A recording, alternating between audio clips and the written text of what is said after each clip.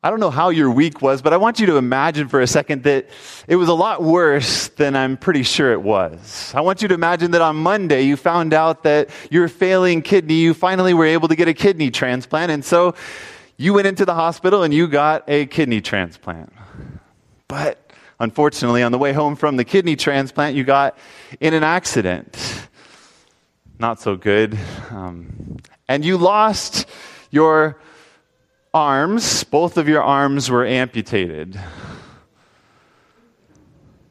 But there's good news, because the next day you find out that the lady down the street, well, it's not good news for her. She passed away, but she was an organ donor, and so she donated her arms to you. And you can have arm surgery on Tuesday, and you can have 2 new arms. You might be thinking I'm stretching a little bit, but I want you to meet Bernard for a second. This is one of our veterans who served, and in the line of duty, he ended up suffering a severe injury when an explosion went off. He had to have all 4 of his limbs amputated. And he said just having those prosthetic arms, they were just kind of cumbersome. And so he ended up finding out from this doctor that they could actually do arm transplants for him. And here is a picture after his surgery, actually a video of him with his arm transplants. You see he has a girl's arms there that has enabled him to be able to use his arms again. Here's the doctor. Let's see here. Here's the doctor. Dr. Andrew Lee did the surgery, was able to give him a new lease on life by transplanting his arms. But you know, you didn't know this, but you find out on Wednesday that you're having severe heart issues. And so the doctor says, I don't know what else we're going to be able to do. You're going to have a heart transplant. And so thankfully to you, but not to him, Bruno died in prison. And he was an organ donor as well. And they have people actually that are just designed, they work specifically with harvesting organs and transporting them. And so they bring the heart to the hospital, and they put Bruno's heart in your heart. And now you have a new heart. The week goes on and you get a new pancreas, you get a new liver, did you know there was a lady in France who got a face transplant after her dog bit her face? There was actually a bit of controversy about it in France because she started smoking not long after that, or resumed smoking, and people said, you can't smoke with somebody else's face. But whose face was it? It was her face now. Here's the question. After all of those changes to your body, who would you be? Would you still be you, or would you be Bruno? Would you be that girl who gave you her arms? Who would you be? What is your identity? And how do you find it? What is it? Is it located? Well, Jesus said something fascinating in Matthew chapter 10 and verse 28. He said, and do not fear those who kill the body, but cannot kill what does it say? Those who cannot kill the soul. Don't be afraid just of a physical death where your body comes to the end of its heart beating, where you're no longer breathing. We could have added a lung transplant in there. But rather fear him who is able to destroy both soul and body in hell. The Bible gives us a picture of 2 different deaths. There's a death that takes place at the end of our life that usually takes place through old age, or maybe through some accident or some tragedy, or through some crime, or through some disease. But then there's a picture in the Bible that's not actually the end. And we can understand this a little bit better because, have you gotten a new cell phone before? And how many of you update or back up your cell phones to either a computer or to the cloud or something like that? You back up your cell phone? A few of you do. And then when you get a new phone, you reinstall that backup, or you update it based upon that backup. And now you have a new phone. It's not the same phone anymore. It's a new body. But you install that backup onto your computer or your phone, and what happens? You turn it on, and I remember getting a new phone before, and as I picked it up and got it out of the box and finally installed the backup to the phone, and I remember looking at it and thinking, this is a new phone? But it looks the same. Everything's exactly the same in there. Well, it does operate a little bit faster, but all the same information there. It's all the same. When our bodies go into the grave, they disintegrate to dust. But Colossians chapter 3, verse 3 says, you have died and your life is hid with Christ in God. There's something about your soul, your psyche, that God preserves after the first death. It's a fascinating topic that we're not going to go into detail today. You could look at stories about Jesus who, when he's headed to heal that ruler's daughter, and they come and they say, oh, don't bother the teacher, she's dead. He gets to the house and he says, she's not dead. She's just sleeping. And then he wakes her up. There's this power in God to reinstall the operating system onto the hardware that enables that person to come back into existence. And immediately their life carries on from where they had stopped. So what, though, makes the identity of a person? What makes your identity? Who are you? Genesis chapter 1, verse 27 says it this way. So God created man in his own image. In the image of God, he created him. Male and female, he created him. You know, the verse before us, it says that God said, let us make man in our own image. It's this conversation with a triune God, this thing that's mind-blowing to us, this Trinity, Father, Son, and Holy Spirit, who have existed in this perfect friendship throughout eternity. They say, let's make man, and when we do it, let's make him in our image. And that image is going to require something. They're going to be male and female. They're going to be created in relationship. In Genesis what is the image of God? 1 John chapter 4, verse 8 says, he who does not love does not know God, for God is love. Love is the only noun that's used to define God. You can say God is just, but it doesn't say in the Bible that God is justice. However, it does say that God is love. Not just loving, but God is defined as love. Selfless, other-centered, giving, relational in nature. This is what makes up reality because it makes up God. Genesis chapter 2, verse 18 says, and the Lord God said, it is not good that man should be alone. So when God comes, he forms man, in the dust. Genesis chapter 2 breaks it down that sixth day in a little bit more detail. And it says that he forms him in the dust. And when he has the hardware there, there's no person yet. But then he breathes into him and it says, and he became a living being. He became a soul. But you know what? God said, that's not good enough. Just like the rest of, through the rest of creation, God's saying, it's good. It's very good. It is good. But when man is alone, it's not good. Now, this isn't to mean that if you aren't married, that you aren't able to experience the image of God. But this is to say that we are designed to be in relationship with other human beings. I love the way that Professor Millard J. Erickson, in his book on the Trinity, said it like this. If reality is fundamentally physical, then the primary force binding it together is electromagnetic. If it's just about a physical universe, if that's all that reality is about, then it's about electromagnetic forces tying us together. If, however, reality is fundamentally social, then the most powerful constituting force is that which binds persons together, namely love. You see, there's a greater reality than chemistry and physics and how the world operates, and that is the operating principle of God himself. Who God is in essence, God is love. And so the reality is that reality itself is fundamentally social. Which, this is a fascinating concept to keep in mind as we think about life and we think about death. What really is life and what really is death? And we talked about the resurrection. We looked at this a little bit, that we saw that selfishness is death. They come part and parcel with each other. And we saw that love is life. 1 John's really clear that if you abide in love, you abide in God, and God is love, and love is life. Now, Romans chapter 6 and verse 23 says that the wages of sin is death. Where does death come from? Death originates from our departure from the character of God, from the law of God.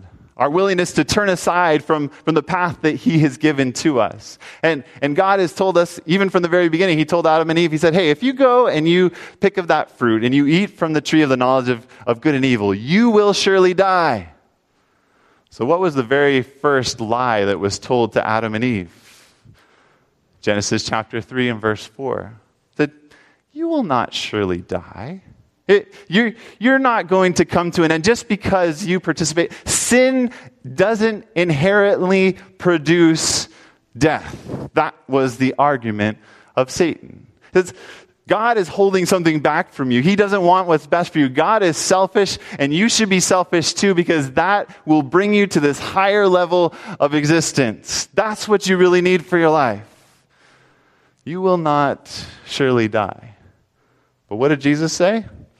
Do not fear those who kill the body, but cannot kill the soul, but rather fear him who is able to destroy both soul and body in hell. And he said that the wages of sin is death. He said in James chapter 1 that sin, when it is fully grown, it produces death. That sin results in death. So God is love. God is merciful. God is gracious. God is forgiving. But what happens if God says, okay, Adam and Eve, universe who's rebelled against me, let's just forget this all happened, and you just come up with me. Let's come up to heaven. You join the angels who never rebelled. Let's just go back and let's start over, and let's forget about the whole deal. What's going to happen before long if we haven't come to realize the malignity of sin, how incredibly terrible sin is? You see, the good news is such good news because the bad news is such incredibly bad news. Sin results in death, and love results in life. God wants to give us life, and the good news is that he has given it to us as a gift, but that's only good news to you if you recognize how bad the bad news is, and you'll only turn away from sin if you finally see how incredibly good the good news is and how bad the bad news is. I hope that made any sense. That was... So Jesus says, and do not fear those who kill the body, but cannot kill the soul, but rather fear him who is able to destroy both soul and body in hell. What does this look like? Revelation chapter 20, verse 6 makes it really clear, this whole idea that there are two different deaths that take place. Talking about the righteous, it says, blessed is he who has part in the first resurrection. Over such, the second death has no power. That's good news, that as we come to experience life in Christ, we don't need to worry about this death of the soul that Jesus talked about. There's good news in that there's a resurrection coming that's talked about in Revelation chapter 20. Jesus said it in John chapter 5, verse 28, actually, that there's a resurrection for righteousness and a resurrection for condemnation. There's a resurrection of life, and there's a resurrection for condemnation. There's two types of death that are revealed in the Bible. Now, what does all of this have to do with the three angels' messages? Isn't that what we're talking about? Well, where's Pastor Zach going today? Why is he talking about death and all these other things? This kind of, hang with me for just a second, and it'll hopefully come around. We've been looking at Revelation chapter 14, verses 9 and 10 for quite some time. And we're going to continue just looking at chapter 14 and verse 10 today. Then a third angel followed them, saying with a loud voice, if anyone worships the beast and his image and receives his mark on his forehead or on his hand, if he's participating in the character of the beast, if he's accepting the identity of selfishness as is revealed in the dragon, then he himself shall also drink of the wine of the wrath of God, which is poured out full strength into the cup of his indignation. And we've been looking at this term wrath. We've been looking at how wrath is represented as God giving the nations over, Israel over to the nations whose gods they're worshiping. Allowing the nations to come in and ransack them. Allowing these things to take place time and time again in his wrath, it says. But here we're going to look a little bit further at the next part of that, which is poured out full strength into the cup of his indignation. What is this cup What is God's wrath and his indignation that's poured out full strength into this cup? What does this look like for a human being to experience? What is this talking about? Friends, this is talking about the second death. This is talking about the end of sin. And this is something that God does not want for you or any other human being on this planet. That is the good news. And we can know this because of what Jesus has done for us, and he has clearly given us an understanding of what's taking place here. Matthew chapter 26 and verse 36, Jesus has been in the upper room. You remember in the upper room when the disciples are arguing? Jesus is the one who girds himself with a towel and goes and washes their feet to settle their arguments, settle their differences, and to help them see that love is the only way. Such a beautiful picture of how Jesus handled conflict. And then Jesus sings a hymn with them, and they head out, and on their way out, he talks with them. He talks with them about saying, hey, I'm going to go and prepare a place for you. I'm going to come back and receive you again in John chapter 14. And then in John chapter 15, they're walking past the vineyard, and he's telling them, hey, if you abide in me, and I abide in you, you're going to bear much fruit. And I'm telling you these things so that your joy may be made full. I mean, it is a happy evening, wouldn't you say? Wouldn't you have loved to be with Jesus that night? And it seems like everything is going great. And the disciples are headed off. They're headed to the Garden of Gethsemane, which the Garden of Gethsemane, the word Gethsemane means olive press. It was a grove of olive trees. And as they're headed there to the Garden of Gethsemane, suddenly something changes. They'd gone there plenty of times before, and Jesus often spent the night there in prayer. But notice what happens, verse 36. Then Jesus came with them to a place called Gethsemane and said to the disciples, sit here while I go and pray over there. And he took with him Peter and the two sons of Zebedee, and he began to be, what does it say? Sorrowful and deeply distressed. What's happening? I thought everything was great. I thought they were having this wonderful evening. And as Jesus is walking to the garden, suddenly he's sorrowful. He's deeply distressed. Verse 38 continues. Then he said to them, what does it say? My soul is exceedingly sorrowful, even to death. Jesus says, my soul is dying. Dying due to what? Sorrow. He says, this sorrow is so deep, it's so big, that I am dying right here in the Garden of Gethsemane. Stay here and watch with me. He keeps repeating that, to watch, to watch, to watch. He wanted for them to look and to see, because the whole world has got to see what took place in Jesus on that night. Because as we see that, we realize that the wages of sin really is a horrendous death, because there is only one person who has ever fully experienced this death. Verse 39, he went a little farther and fell on his face and prayed, saying, verse 39 continues, O my Father, if it is possible, let this cup pass from me. Nevertheless, not as I will, but as you will. Suddenly, he's using this terminology that's not so familiar to us. He says, let this cup pass from me. He's not just talking about a literal cup. He's talking about the cup of human experience. This was commonly used in the Bible. In fact, it was used in Psalm chapter 75. I was reading that, my psalm of the day this morning, and it talks about how the wicked will end up drinking the cup of God's wrath in the end. Father, I don't want to drink it. Nevertheless, not my will, but your will be done.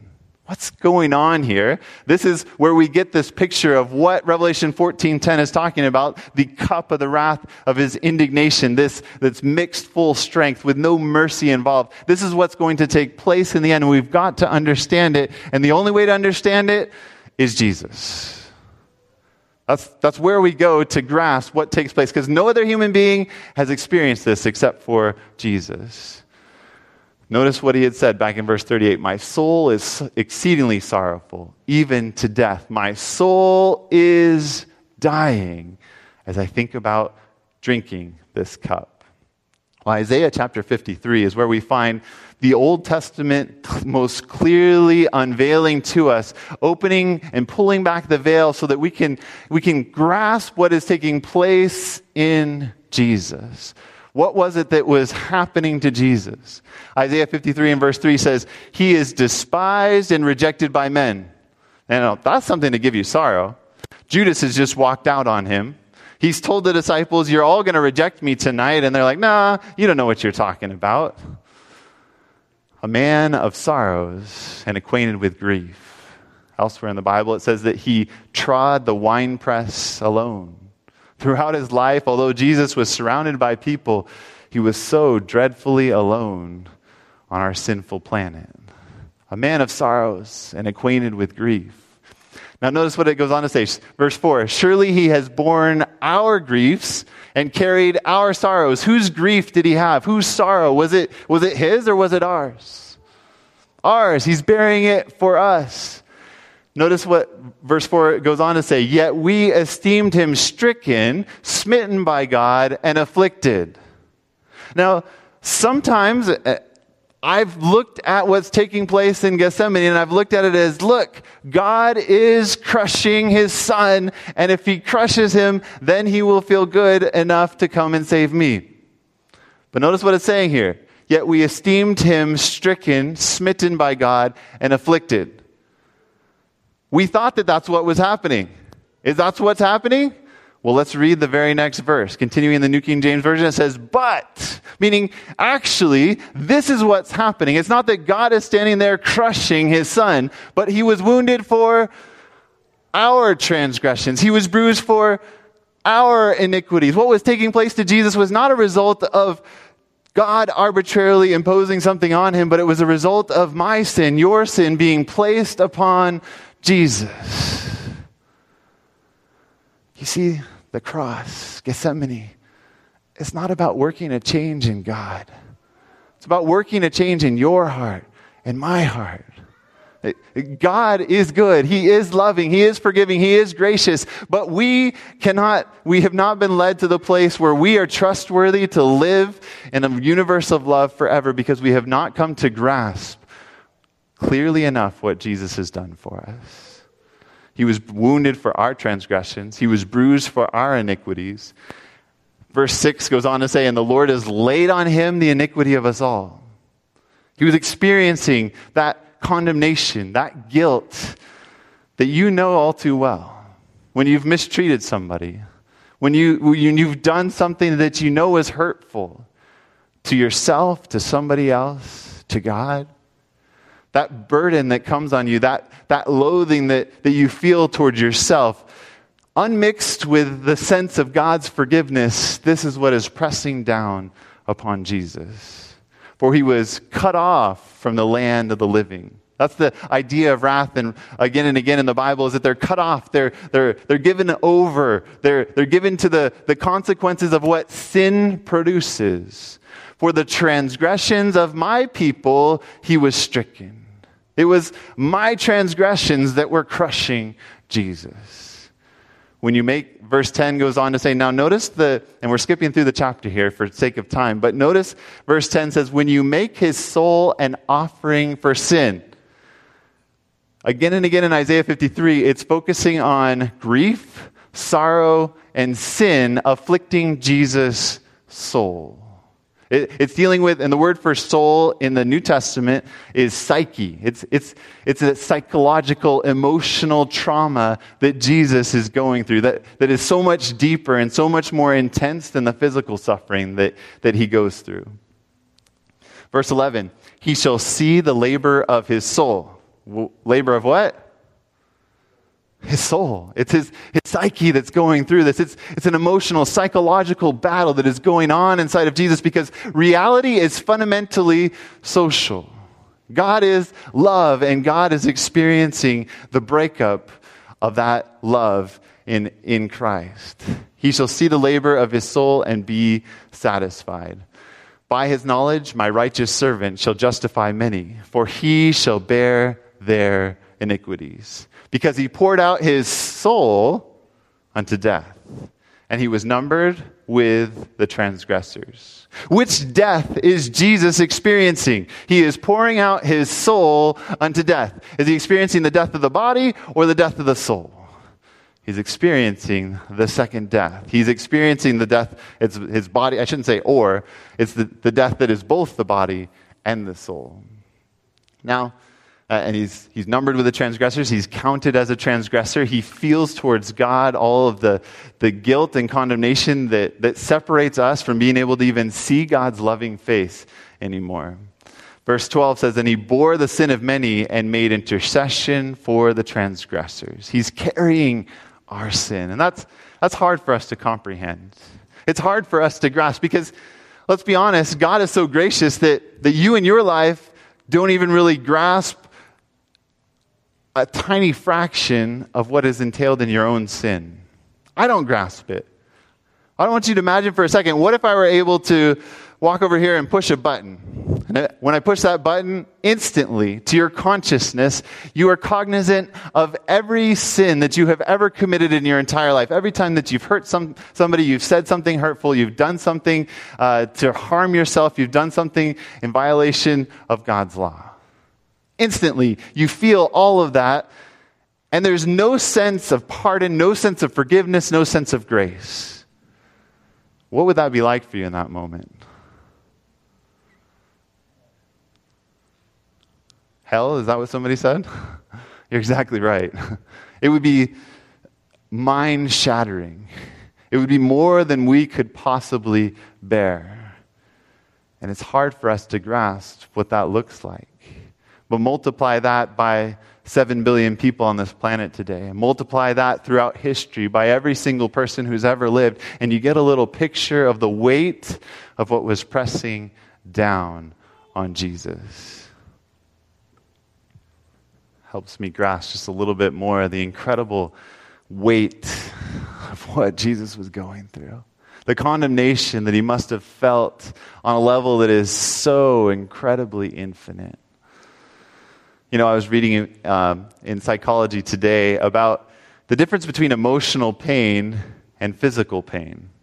And this guy by the name of Guy, a psychologist, has written about the 5 things that show the difference between emotional pain and physical pain. That really show that emotional pain is far more intense in our lives than actually our physical pain. 1, says memories trigger emotional pain, but not physical pain. I don't know about you, but in high school, let's say, for instance, I played basketball and I sprained my ankle, and that hurt. Spraining an ankle is painful.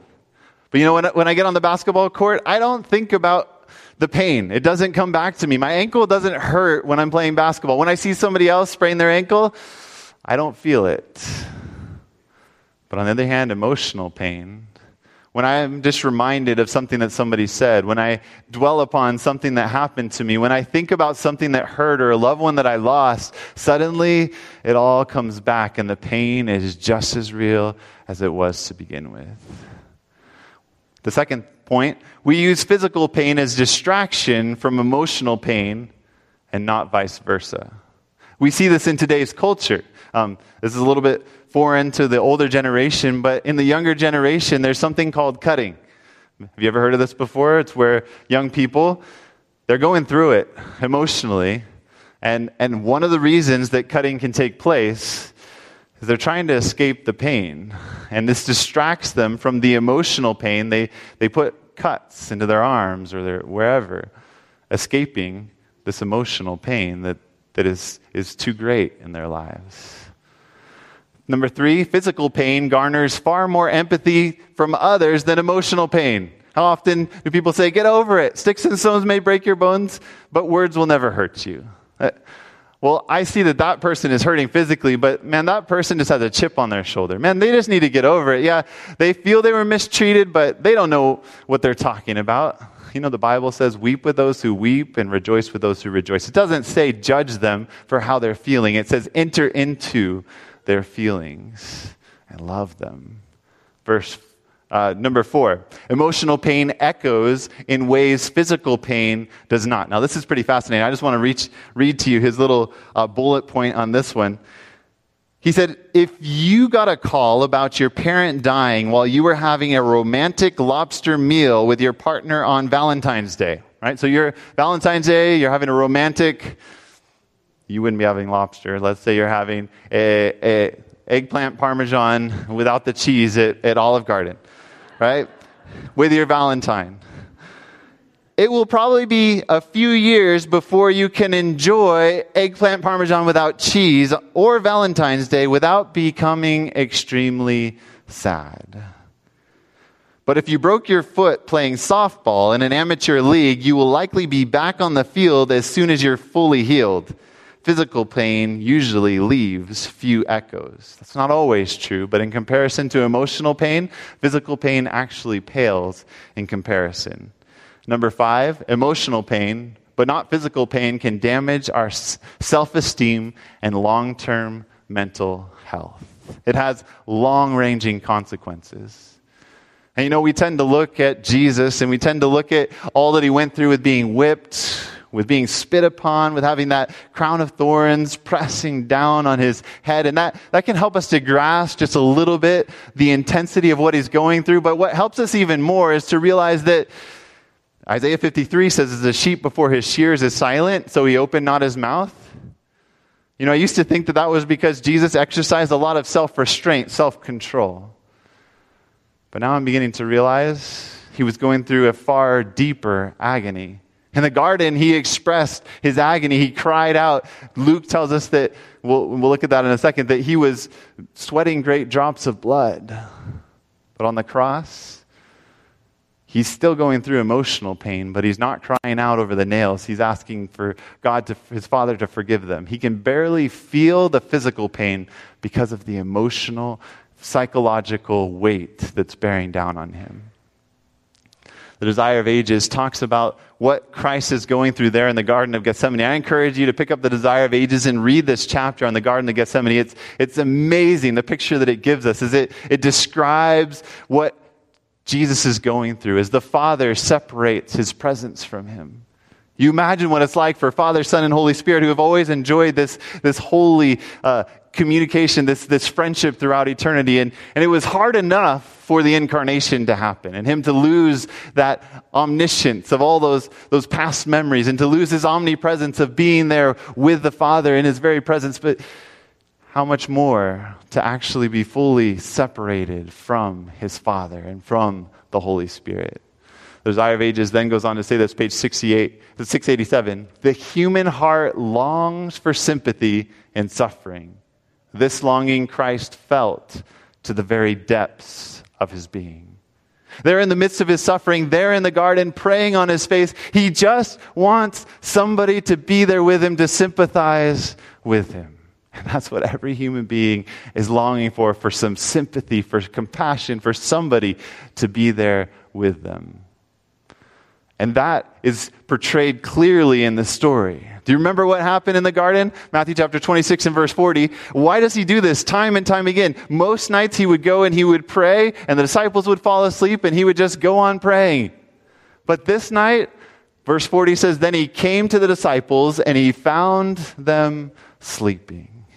And you can tell by his response that he's heartbroken over the fact that sleep is separating him from his disciples, that they're not able to comfort him. He's longing for some sort of support in the midst of his suffering.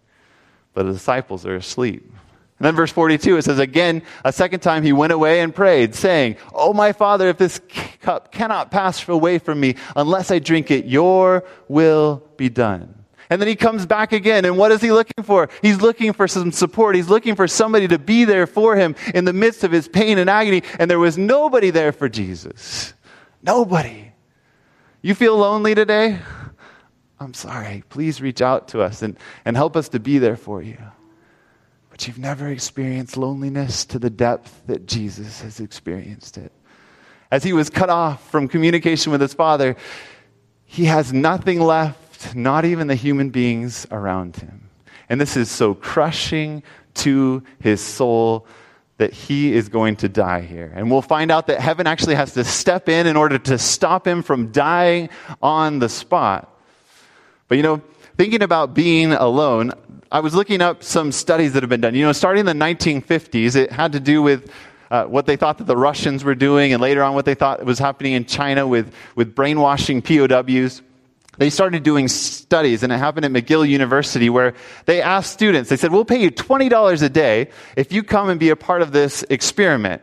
And we're going to put you in a room, a dark room, and we're going to put goggles over your eyes. We're going to put your hands in tubes, and we're going to put gloves over your hands so you can't feel anything. You're going to lay there on the bed. We're going to put goggles over your eyes. We're going to put earphones on so you can hear absolutely nothing.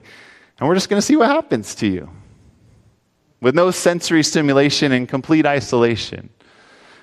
And a lot of these people said, no problem. I've got this research paper to be thinking about. I've got this dissertation to write, and I'm just going to spend the time thinking about all this stuff. But the stuff that they wrote about, how they began to go crazy, how they began to think about hallucinating, how and they were able to only last days in this type of situation. But we've had others who have done it. You've had people who have willingly gone, spelunkers, who have gone into a cave to live in a cave to see how long they could live in total darkness, isolated with no communication except for to their health team, just to let them know that they're okay and that people can be monitoring them. Well, these two did it in France. And they went down and they were trying to break the world record for the longest time in isolation. As they went down into the cave, it was in the Alps in the winter, or at least by the time they got out, it was winter. They came out, and they thought that it was one of them. Well, anyway, when they came out, they thought it was months earlier than when they actually came out because of how time had passed. Or they thought it was months earlier. Sometimes when they were there in the darkness of that cave, they would sleep for 30 hours at a time. And then they'd wake up and thought that they just had a short nap. So the sleep cycles, oftentimes in solitary confinement or times like this, sometimes it becomes 48 hours that people will sleep for. But others who have been put into these studies, sometimes they sleep for 10 hours and they're awake for 25 hours, 10 hours, 25 hours. And they begin to hallucinate. They see snakes crawling around. This one person thought that they had been shot and they actually felt the pain in their arm. They begin talking craziness. And when they bring people out of these situations, they're no longer able to perform the same mental tasks at the same proficiency that they did before going into any type of solitary confinement. We weren't meant to be alone. Well, these two who were in those caves in the Alps, they both actually found a friend in there. They found rodents. You see, this human heart longs for companionship, even if it's your dog. Or even if you're in a cave, you want that mouse to come close to you. And one of them, in order to get the mouse to become his friend, he had some jelly and he began spreading the jelly on the rock. And he was trying to get the mouse to come close to him. And then he took his bowl and tried to capture the mouse when it was getting it didn't work out so well for the mouse. He was really sad that the mouse didn't make it through that. The other one, though, managed to make friends with a white mouse who came into her cave. And she said, that was my solace in the midst of the solitude. Humanity was not meant to be alone. You weren't meant to be alone. Jesus went through an aloneness that is beyond anything that we can possibly comprehend. And when he looked for sympathy, there was nobody who was there for him. The darkness just kept getting darker. And Jesus, as the darkness kept getting darker, had the choice. You and I, we don't always recognize the choices in our life, but for Jesus, it was fully his choice. Do I take another step into the darkness? Do I take the sin further? Do I fully accept this separation from the Father that feels eternal? Luke 22 tells us that he physically could not handle this. Then an angel appeared to him from heaven, strengthening him. And how do you think the angel strengthened him? I believe the angel stepped in and did what the disciples should have done. Spoke words of encouragement, told them of the Father's love, told them about the hope that was set before him, about the people that were going to be saved through this, and somehow gave him enough encouragement because otherwise Jesus would have died in the Garden of Gethsemane. Literally, he would have died right there. That's how bad it was. But he had to go to the cross so that the world could see what took place, so that we could witness, so that there's this opportunity for the entire universe to be made safe from rebellion ever again as we recognize that sin does result in death, that sin does produce this incredibly horrendous consequence. And we turn away from sin as we behold the Lamb of God who takes away the sin of the world. Verse 44 describes that agony. And being in agony, he prayed more earnestly than his sweat became like great drops of blood falling down to the ground. And it's well documented that people die of a broken heart. Here, Jesus is experiencing an emotional trauma that is beyond anything that any human being has ever endured. And friends, he drank the cup so that you can have his righteousness. He became sin so that you can become his righteousness. You can drink of his forgiving love. You can accept and trust that he is right about sin, that sin will hurt you, and you can turn away from this. You see, the Christian walk is not about confessing, oh yes, I believe that Jesus died for me and that he took care of my sin, so I'm just going to keep on living in sin and just keep on going through the motions. It's about saying, man, he's right. Sin is absolutely horrendous, and he is incredibly good. I desperately need his righteousness in my life. And accepting that righteousness as a gift and choosing to turn from sin to turn to his goodness. Saying with Jesus, not my will, but the Father's will be done. Desire of Ages, page 690 says, 3 times Jesus uttered that prayer. 3 times has humanity shrunk from the last crowning sacrifice. But now the history of the human race comes before the world's Redeemer. What strengthened him to be able to drink that cup was thinking about you. He sees the helplessness of man. He sees the power of sin. The woes of a doomed world rise before him. He beholds its impending fate, and his decision is made. He sees where sin will lead you. He sees how it will crush you in the end. And as he saw that, he said, no, I can't let that happen. He will save man at any cost to himself. And this is a revelation above all revelations, that God is selfless. That when faced with your future and his future, he chose yours. And he always will choose yours. He will always put you first. He always has your best in mind. And so when you come to his law, you say, yeah, God wants what's best for me, and I'm going to walk in that way because that is the path of healing. So for us today, how do we live in light of the fact that Jesus bore our sin for us? John chapter 12, verse 24, Jesus was contemplating this moment of going to the Garden of Gethsemane, and he says this to the Greeks who came to inquire about him. He says, most assuredly I say to you, unless a grain of wheat falls into the ground and dies, it remains alone. But if it dies, it produces much gain. You see, you and I aren't called to bear the sin of the world, but we are called to lay down our lives to bear in sympathy the suffering of the world around us. Galatians says, bear one another's burdens and thus fulfill the law of Christ. Thus live out the character of Christ. Enter into the woes of the world around you. Enter into the suffering of the world around you. Enter into the emotional pain that is going on in the world around you. Sympathize with people. Unless you do that, you're going to be alone in the end. He who loves his life will lose it, and he who hates his life in this world will keep it for eternal life. God's longing for us to give up our own life, to embrace his life, and to live in self-sacrificing love for our kids, for our neighbors, to say, hey, I can set aside time to help him fix his car. I can set aside some money for that person that I know is in need. I can sacrifice some of my own needs for somebody else. Until we grasp this character of God, we are headed towards drinking the cup of his wrath. But as we accept who Jesus is, as we keep looking, we keep seeing this beautiful picture of who Jesus is, it will change us from the inside out. It will transform us to be loving, just as Jesus was loving. You know, there's nothing like being in connection with somebody. There's nothing like being together with somebody.